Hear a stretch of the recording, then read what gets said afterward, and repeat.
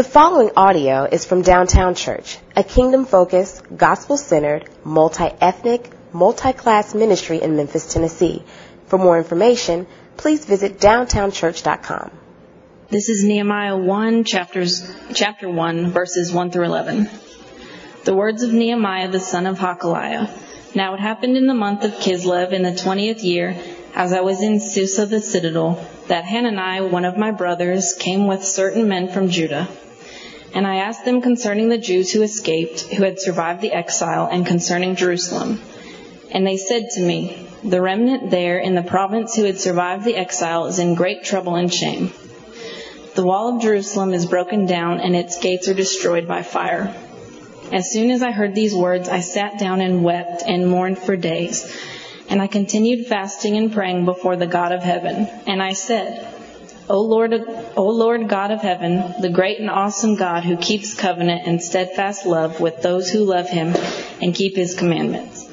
Let your ear be attentive and your eyes open to hear the prayer of your servant that I now pray before you day and night for the people of Israel, your servants, confessing the sins of the people of Israel, which we have sinned against you. Even I and my father's house have sinned. We have acted very corruptly against you and have not kept the commandments, the statutes, and the rules that you commanded your servant Moses.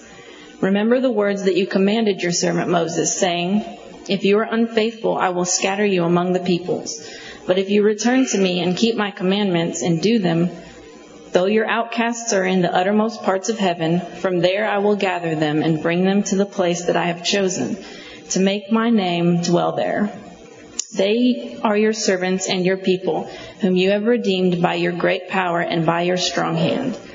O Lord, let your ear be attentive to the prayer of your servant, and to the prayer of your servants who delight to fear your name, and give success to your servant today, and grant him mercy in the sight of this man. Now I was a cupbearer to the king. This is the word of the Lord. Praise God. Thank you, Emily. Downtown Church, how y'all doing this morning? You know that he loves you, right? You know that he is a good and mighty God. Last time I dropped this, so I'm not going to drop it. He is a good and mighty God. There is none like him. I like to say that there is none like him in particular because there are so many things that compete for him. There are so many things that remind us of how much we are not loved. And I can preach the whole the whole song of how he loves us, because it says the afflictions eclipsed by his glory. Oh, y'all right, man. The afflictions eclipse, by his glories. That is 2 Corinthians 4:17, where it says the light momentary afflictions, my God, it's not even comparable to the eternal weight of his glory. What we go through in this lifetime, right now, has not compared to what he has in store for us. And that is something that calls praise to his name. Amen. God, give God glory, if you will, because he is a good and mighty God, and there is none like him. He is the one that can make our afflictions light. Just a quick note.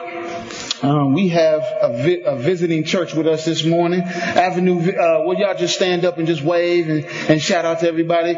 Pastor Tim Johnson and First Lady Gina Johnson. Y'all remember them. Show them some love. They're coming out. It is so good to see God multiplying in our city and doing the work of the ministry, and that is what they're doing here. And they will be having services on Easter, and looking forward to launching sometime soon. So I'll probably say something that I won't supposed to say, but it don't matter. But we praying for them. We are all striving together. Amen. Hey, y'all may not have recognized, I've been impressed over the last 2 weekends, and I like to brag on the people of God. I like to brag on my family. Amen. Can I brag on y'all just for a moment? We had last weekend our own Erin Cole, who did the whole interactive theater. She has her own company, Art with a heartbeat, and so they did the whole Jubilee Interactive Theater, which was incredible. And then we have incredible singers that were in the choir. Kyle Craig, wherever he is, he just jumped in the choir. Michael Rose, y'all know how he screamed all over the place. He was in the choir. Our own Adriana, she was there. Bishop Reeves, he was there. God is just using. Y'all didn't catch that. Y'all caught that one. God is using the body. And then this weekend, you see Michael Rhodes, Sarah Lockridge, that goes with the collective. You see our own folks here at Claiborne Reborn. A lot of the people of God using their gifts. And I was just encouraged by the Urban Summit because you've seen so many young entrepreneurs and thinkers. And this is the thing. It's diverse. Our leaders are diverse. What we seen there was diverse. That is what we want to be for this city. We want that to be intentional. We want to say that outright. And it was encouraging to see young folks trying to do something for this city. And I couldn't be more encouraged by the people that were sitting, soaking in what they heard and having encouragement to want to start their own businesses and want to do something for the city. So that is all glory to God for what He's doing through the people of Downtown Church. Amen. So we have incredible leaders here, and we come to a text where we see an incredible leader as well. His name is Nehemiah, who God uses to help rebuild Jerusalem. So essentially, he is just like everybody this past weekend, trying to have effective, meaningful change in the city of Memphis. He wants to have that change and by rebuilding the wall in Jerusalem. But before we dive in all the way into God's Word, please join me in prayer. God, we love you. Not because we can conjure it up ourselves. It's because you first loved us. And God, you remind us that you're a good, good Father. That is who you are. And we are beloved children of a good Father. And so we thank you for being a shepherd that loves us and cares for us. One that we can hear his voice and run to for comfort and protection. And so, God, I pray that your word gives that this morning. Gives your people comfort and protection. It reminds them that they can always go to you in moments of prayer, in moments in which they even have questions.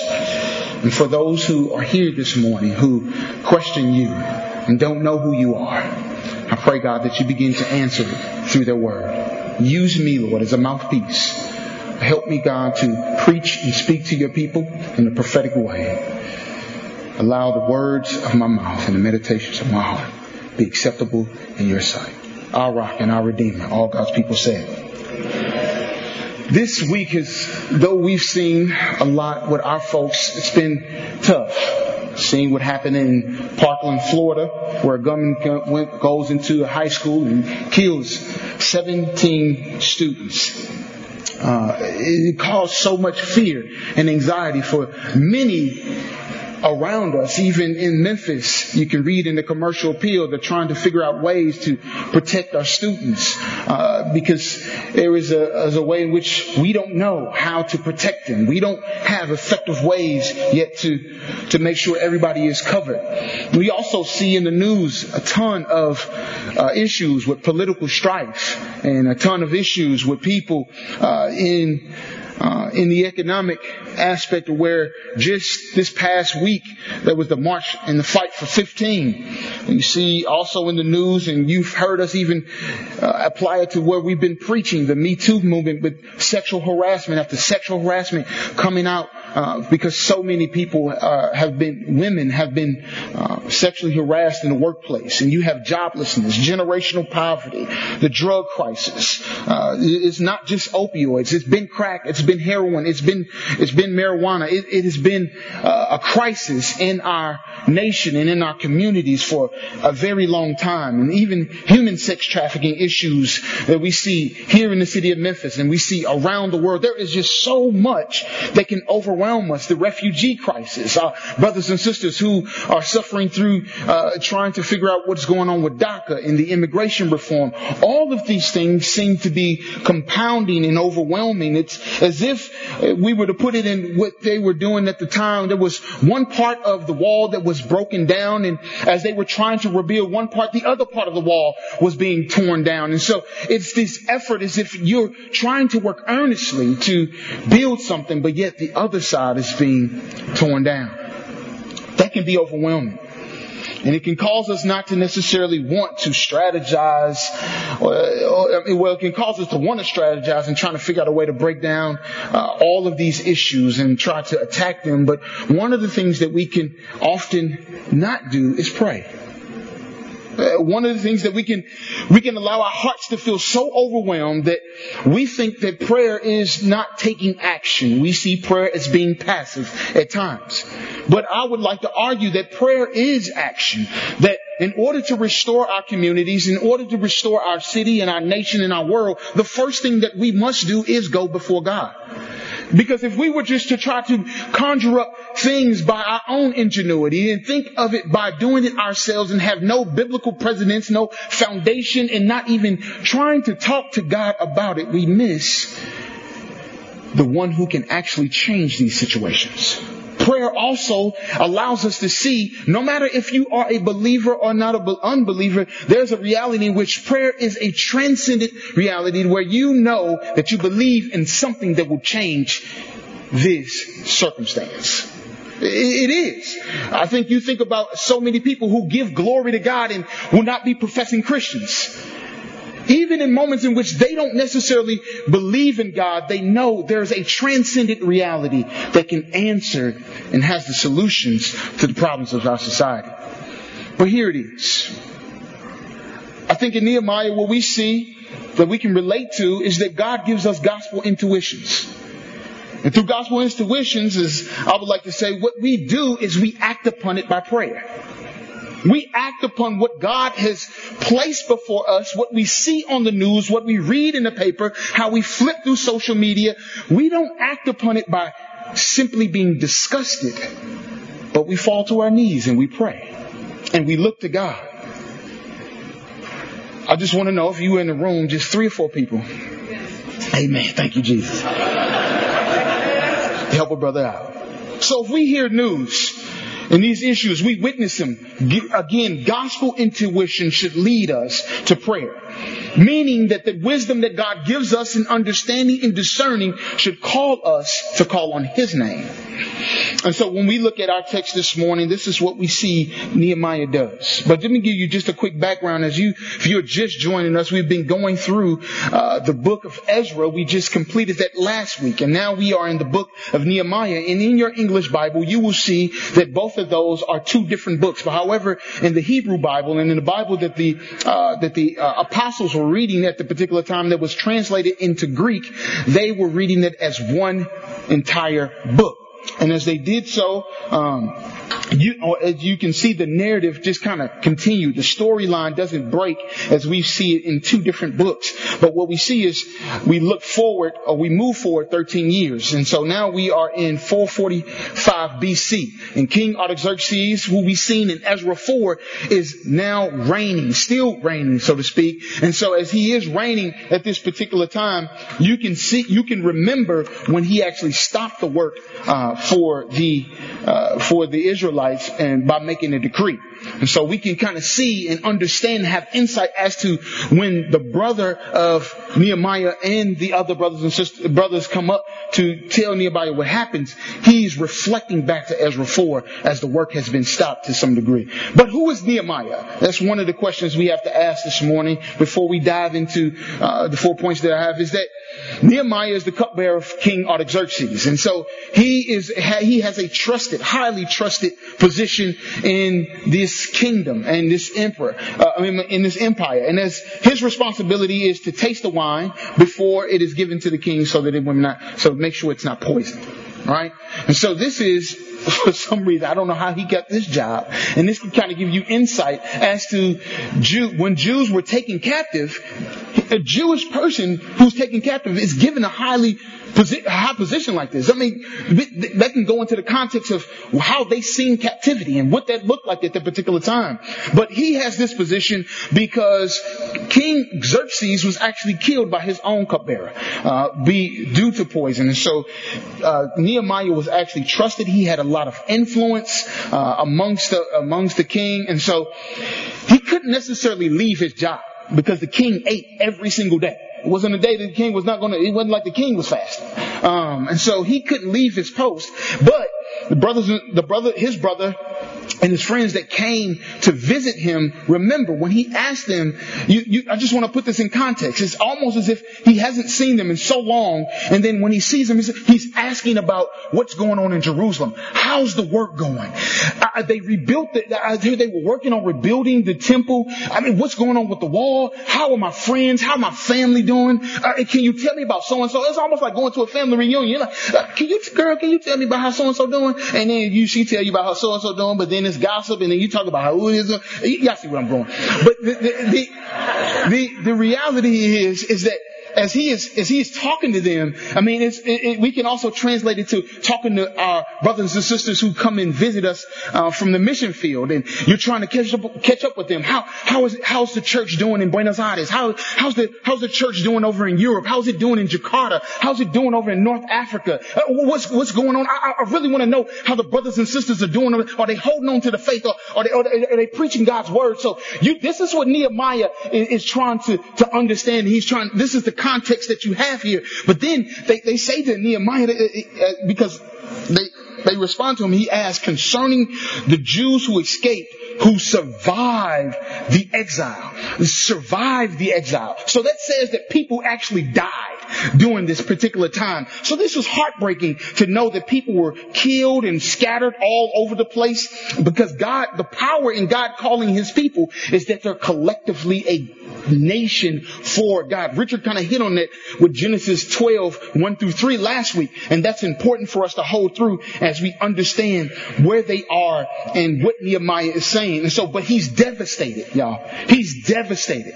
And as he's devastated, because they respond to him, the remnant, and when you look at verse 2, the remnant therein, the providence who has survived the exile is in great trouble and shame.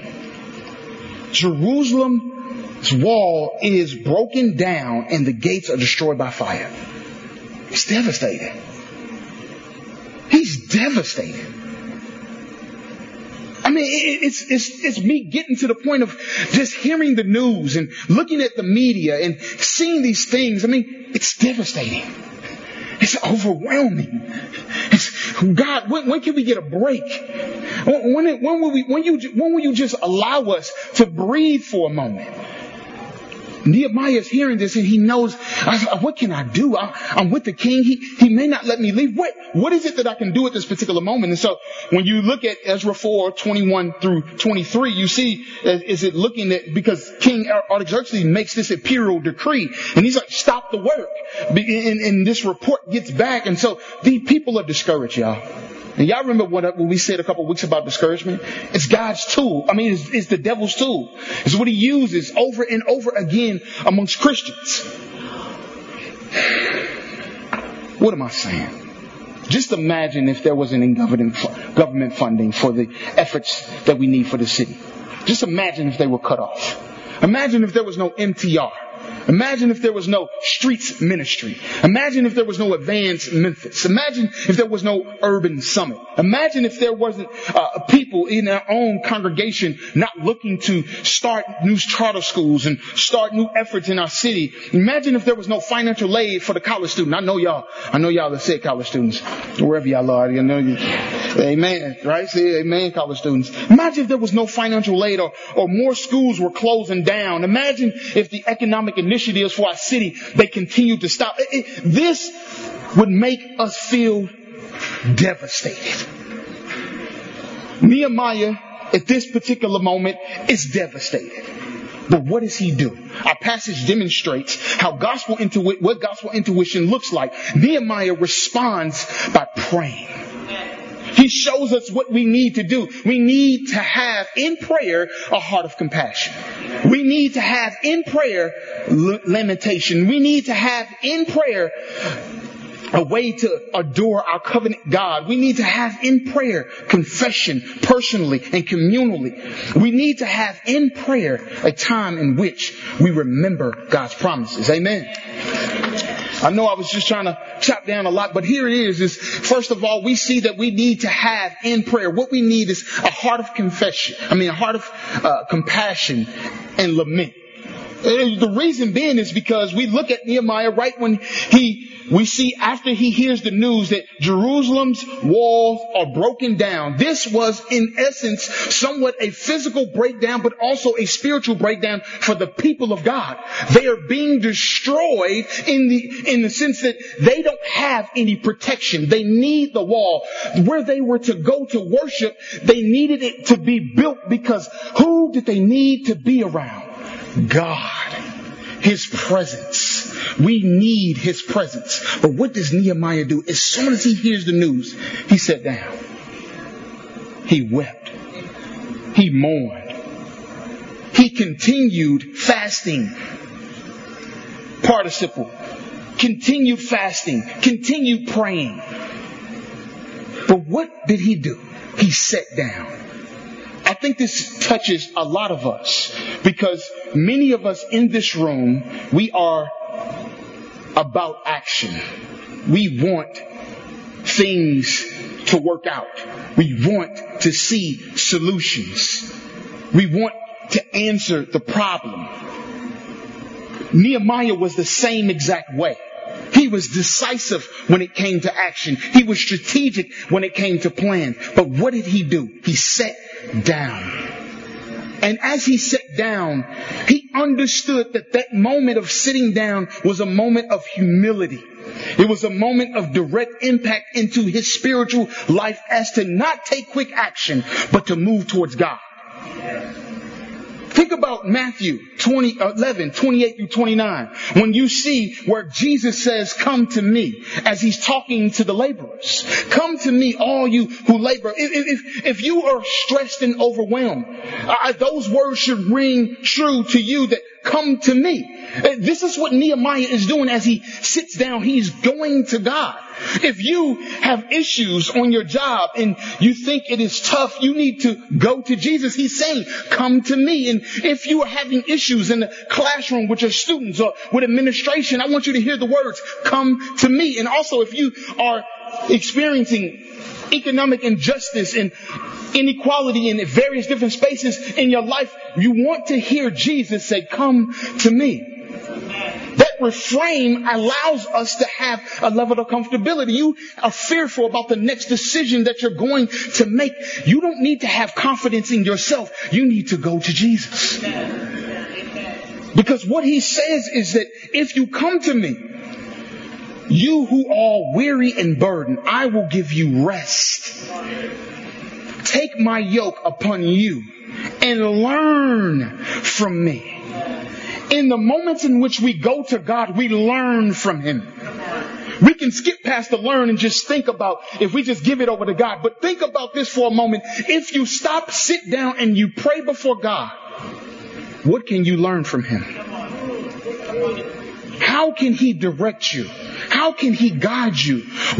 How does it cause you to be more humble in the decisions that you make? How does it cause you to have confidence? I believe that godly confidence is not in the actions that you take. Godly confidence is trusting in Him. Amen. It's that simple. And so when we think about what He says, rest, He says, I am gentle, humble in heart. And as He says this, you will find rest for your souls. How many of us are anxious? Stress is the number one killer. It is causing so many of us to lose our hair. Amen. Ain't number 33 years old. Hair gone. I used to have waves. I used to have brushing 150 strokes a day. Believe, wave cap and all. But God had different plans. Amen. For your yoke is easy and my burden is light. I want y'all to hear that because we are so concerned. Will you go to Jesus? Will you come? Will you listen? Will you rest? Will you learn? That's so important because in that moment, what you see Nehemiah, what he does is he weeps, he laments, he mourns. We this day cannot lament because we're worried about suppressing everything that we can do to get to the day to day. We don't even care for our own selves. This is self-care. This is soul care. What he is doing here is actually allowing himself to cry before God. I just had a moment as we were singing how he loves us. Oh, how he loves us. Oh, how he loves us. What God began to do is make me think about, you don't have your mother no more, but I love you. You may not have enough in the bank account, but I love you. You may not be where you want to be, but I love you. You may be feeling some kind of way right now, but I love you. You may have a single parent home right now, but I love you. You may just lost your cousin because he got shot the other day, but I love you. You may have been going through serious afflictions, but I love you because his glory eclipsed him. God cares for us. It is so we should not suppress the feelings that we have, but we ought to go to him mourning and weeping and laying them before him, because we know that he is the fixer. We know that he has the solution. And we know that in the middle of the wilderness, in the deep, dark valleys, that God is with us. It was Robert McChaney. He said this: if I could hear Christ praying for me in the next room, I would not fear a million enemies. Yet the distance makes no difference. He is praying for me. Do you believe God is making intercessions for you? That's what he says in Romans 8. That's what he says for his people, that as we groan on the inside, what is going on for us, what gives us that urge to want to do something, it is a gospel intuition. It's not just because you're so gifted. It's because God has given you a purpose. God has made you and created you in order to fulfill his redemptive plan. That's the narrative. You fit into the larger story. We're players in it. And so God's presence is powerful, and we need his presence because it is far more sufficient in moments of weakness. This is what we see Nehemiah in his weakness, in his brokenness. We see God's grace being sufficient because he can't call on anybody else. He can't go to the king because the king doesn't care. Are you in a job where you can't even go to your boss because they don't care? You're trying to tell them about how the kids are acting, what the kids got going on at home, and how they got to come to school. Some kids got holes in their shoes. They're wearing shorts to school because they don't have enough clothes. You got other people who don't have enough food, and your boss doesn't want to hear that. They just want to see numbers. They want to see statistics. They want to see you execute. Isn't that frustrating? Nehemiah can't go to the king and ask him to intercede necessarily. God has to change the king's heart. And so we see Nehemiah going before God. Not only does he do that, but he fasts. A couple weeks ago, I talked about fasting because we've seen it in Ezra. And what's important for us to understand that this is a good spiritual discipline. Because what it does is it says to us that we are depriving ourselves of the very thing that we so desire. As simple as that, as I was saying. But you don't do it just to lose weight. Okay? Some of us fast because, I'm going to fast because I'm going to lose a couple pounds. But fasting actually redirects your attention. Think about it. When you say, I'm not going to eat this, you have to, and everybody has this situation. As soon as you say, okay, I'm giving up sugar, you go into the office, somebody giving you a king-size candy bar that's never been on sale for the past 3 weeks that you've been looking for. Right? Or somebody you want this cheesecake? I'm paying for lunch today. But when that happens, you say no because your attention is directed to why you're doing it. When you're just doing it for a diet, you're just doing it to lose weight. But when you're doing it for God, you're doing it for his glory. And so when Nehemiah, as he fasts and as he prays, you have to realize that he is actually depriving himself and denying himself the pleasures of his heart because he feels so overwhelmed. He feels broken. He's devastated at this particular time. And as he is, I want to ask y'all the question. Because so many of us, we think about fasting and we think about praying, but how many times do we look at the news and we just shake our head? Do you ever fast for your neighborhood? Do you fast for your coworkers? Do you fast for the person that you've been trying to believe that would come to faith? Do you fast that God will transform, that he will restore this community?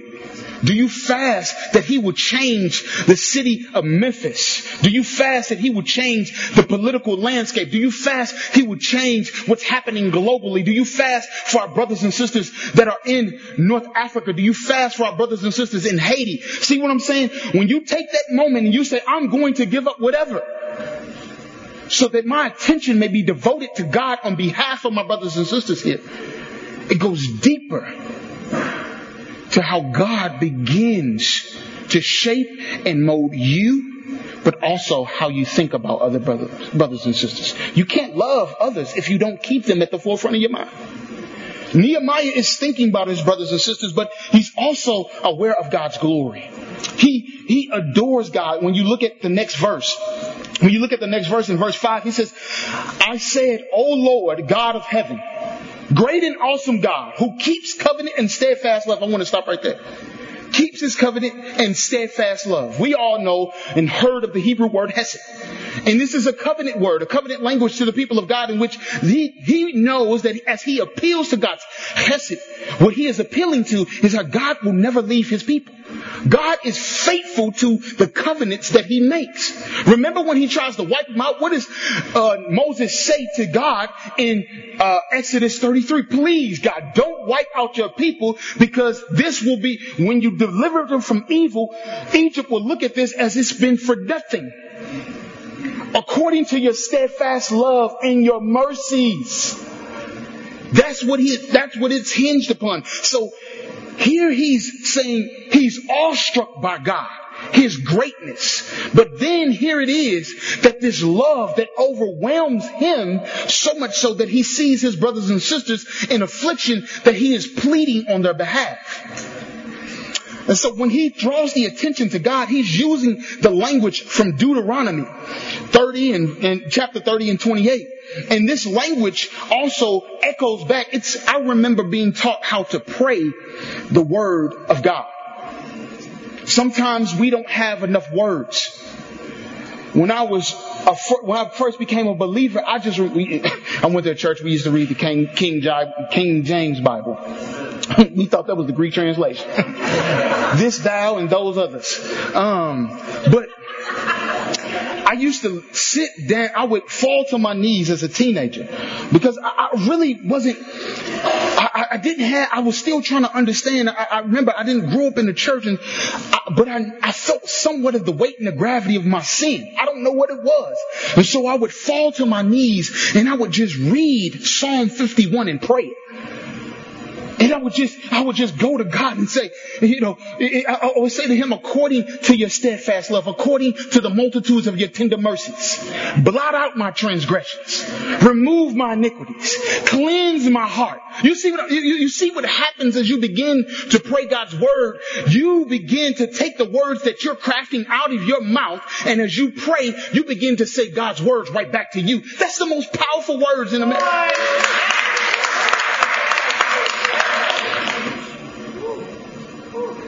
God has a plan. And he's appointed Downtown Church. He's appointed every person that is here for his plan. He appointed Nehemiah to be the cupbearer, providentially. And because of that, he had influence. It wasn't consequential. It wasn't that he just, by happenstance, he wound there. But God had a purpose for Nehemiah. And his purpose was greater than protecting King Artaxerxes. I want y'all to see that. That this entire time, his job was to protect the king. But what's interesting, as God allows him to see eventually how his job is actually to fulfill God's purpose and plan for the people of God. I think that's the same for Downtown Church. I think that's the same for Avenue Church. I think that's the same for those brothers and sisters who are continuously trying to fight for the economic justice and trying to create avenues for our brothers and sisters in this community. It is us getting back to the fact that God is faithful to us and his hesed applies. Therefore, we ought to extend that hesed to others. You see what I'm saying? He gives us that. He gives us that ability to do just that about how we've been impacted. I mean, if you are in moments of weeping, understanding the weight and the depth of your sins, it helps you in moments to see the needs of others. That's how it continues to compound. And so you don't want to miss that. So we adore God through prayer, but then we also confess. And so the confession allows us to see how we are to cleanse our hearts and our minds. I remember a college student who would take his clothes to the laundry room. But he didn't know how to wash clothes, so he would just ball them all up. And he'd push them in the washing machine, and then after he took them out of the washing machine, he just put them in the dryer. But everything that was balled up never got cleansed. All of the outside stuff just had water and a little soap on it. But it still had a stench to it. What I want y'all to understand is that confession is just like that. If we begin to suppress, and if we don't confess to our Lord, if we don't necessarily go to Him knowing that He is the one that can answer and He is the one that can comfort us, what we do is we ball all of our stuff up and we just put it before God. Or in the washing machine, so to speak. And what's going on at the core is never cleansed. Because when we sit and we talk to the counselors, when we sit and we talk to our pastors, we only give them the surface. But think if you were to tell not only your pastor, but your community group leaders. What if you were to share with those brothers and sisters in your accountability groups? God knows. Because He knows, He is able to cleanse you.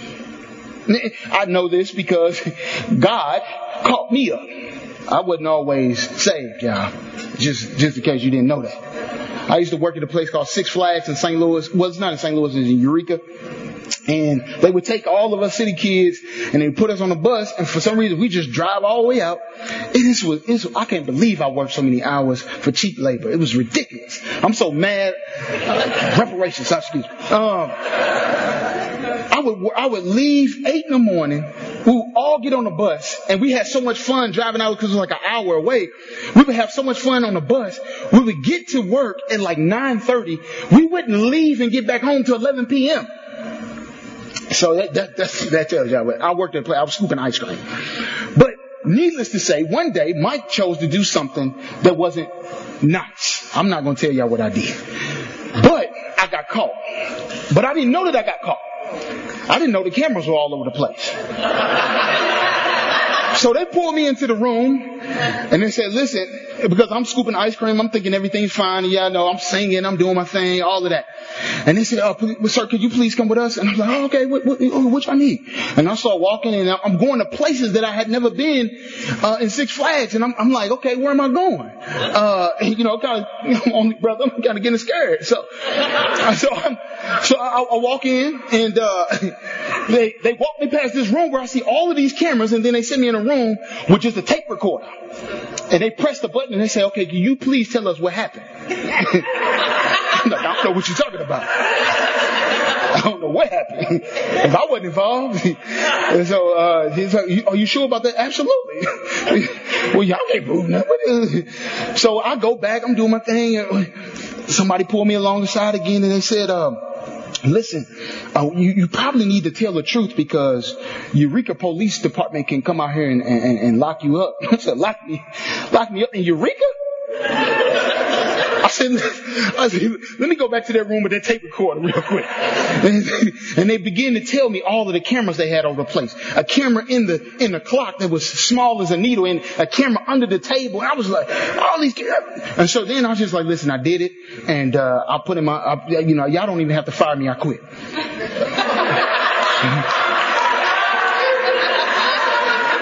So I never got fired. I just quit. It was 4th of July. I went home and just shot fireworks at each other. But the point is that they knew already. I was trying to hide something that they already knew. How often do we try to hide things that God already knows? Look at what Nehemiah says. Let your ear be attentive. He knows that his ear is attentive. Your eyes open. He knows that God sees everything. It's not a new thing to God, but what He does is He says that I want to bring the sins of Israel and the sins of myself and the sins of my father's house before you.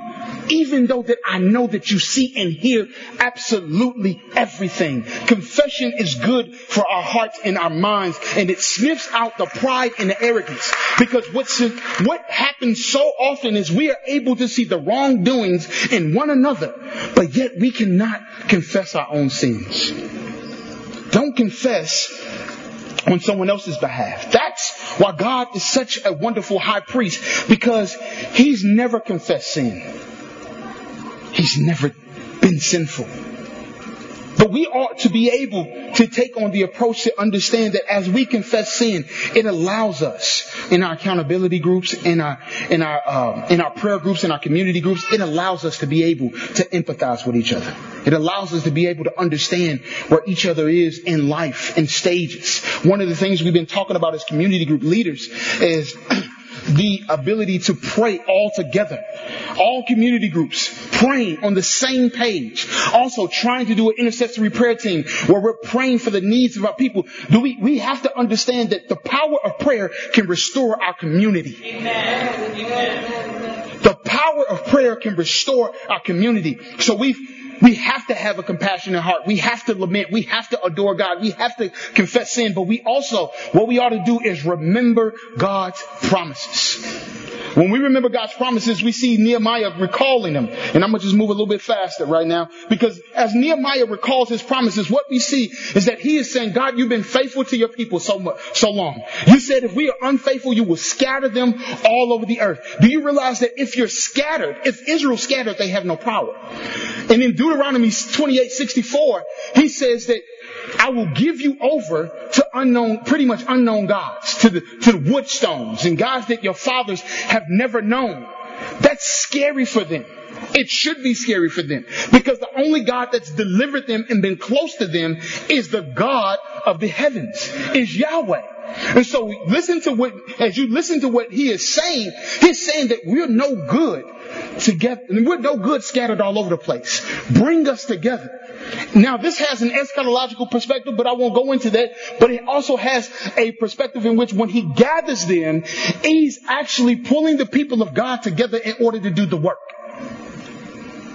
That's what eventually he gets to. He is praying that you bring them from near and far. Y'all missed that. God scatters them, but they're not too far away to get away from him gathering them. Because he says, look at what he says in verse 9. At the latter part. From there I will gather them and bring them to the place I have chosen. God already has a place. God already has a purpose and a plan. So as we remember this, we understand that even as a community, we're no good fragmented. We're no good disunified. We're no good pointing the finger at one another. We're best as we gather together in the local assembly. That's a pitch to, if you have been visiting downtown, please come and learn more about it. Learn more about how to be a part of this body and serve. Because what we want to do is mobilize emerging leaders so that we can affect change in our city for the glory of God. Amen, somebody. Amen. Remember that God is a good shepherd who leads, who feeds and protects his sheep. And so even in moments in which he scattered us, he is also a God who can call us near. There was one moment I played sports and I watched a lot of sports. And I seen one of the most gruesome things is when a bone pops out of the leg, breaks the skin, and you think that it's just not repairable. You can't. He's messed up for his entire career and his life. But yet, medical doctors say that actually, when it's broken, it comes together better. It actually begins to fix itself. And so the aspect of it being broken is not that's the problem. It's if it's getting the right attention. Y'all may not be hearing me.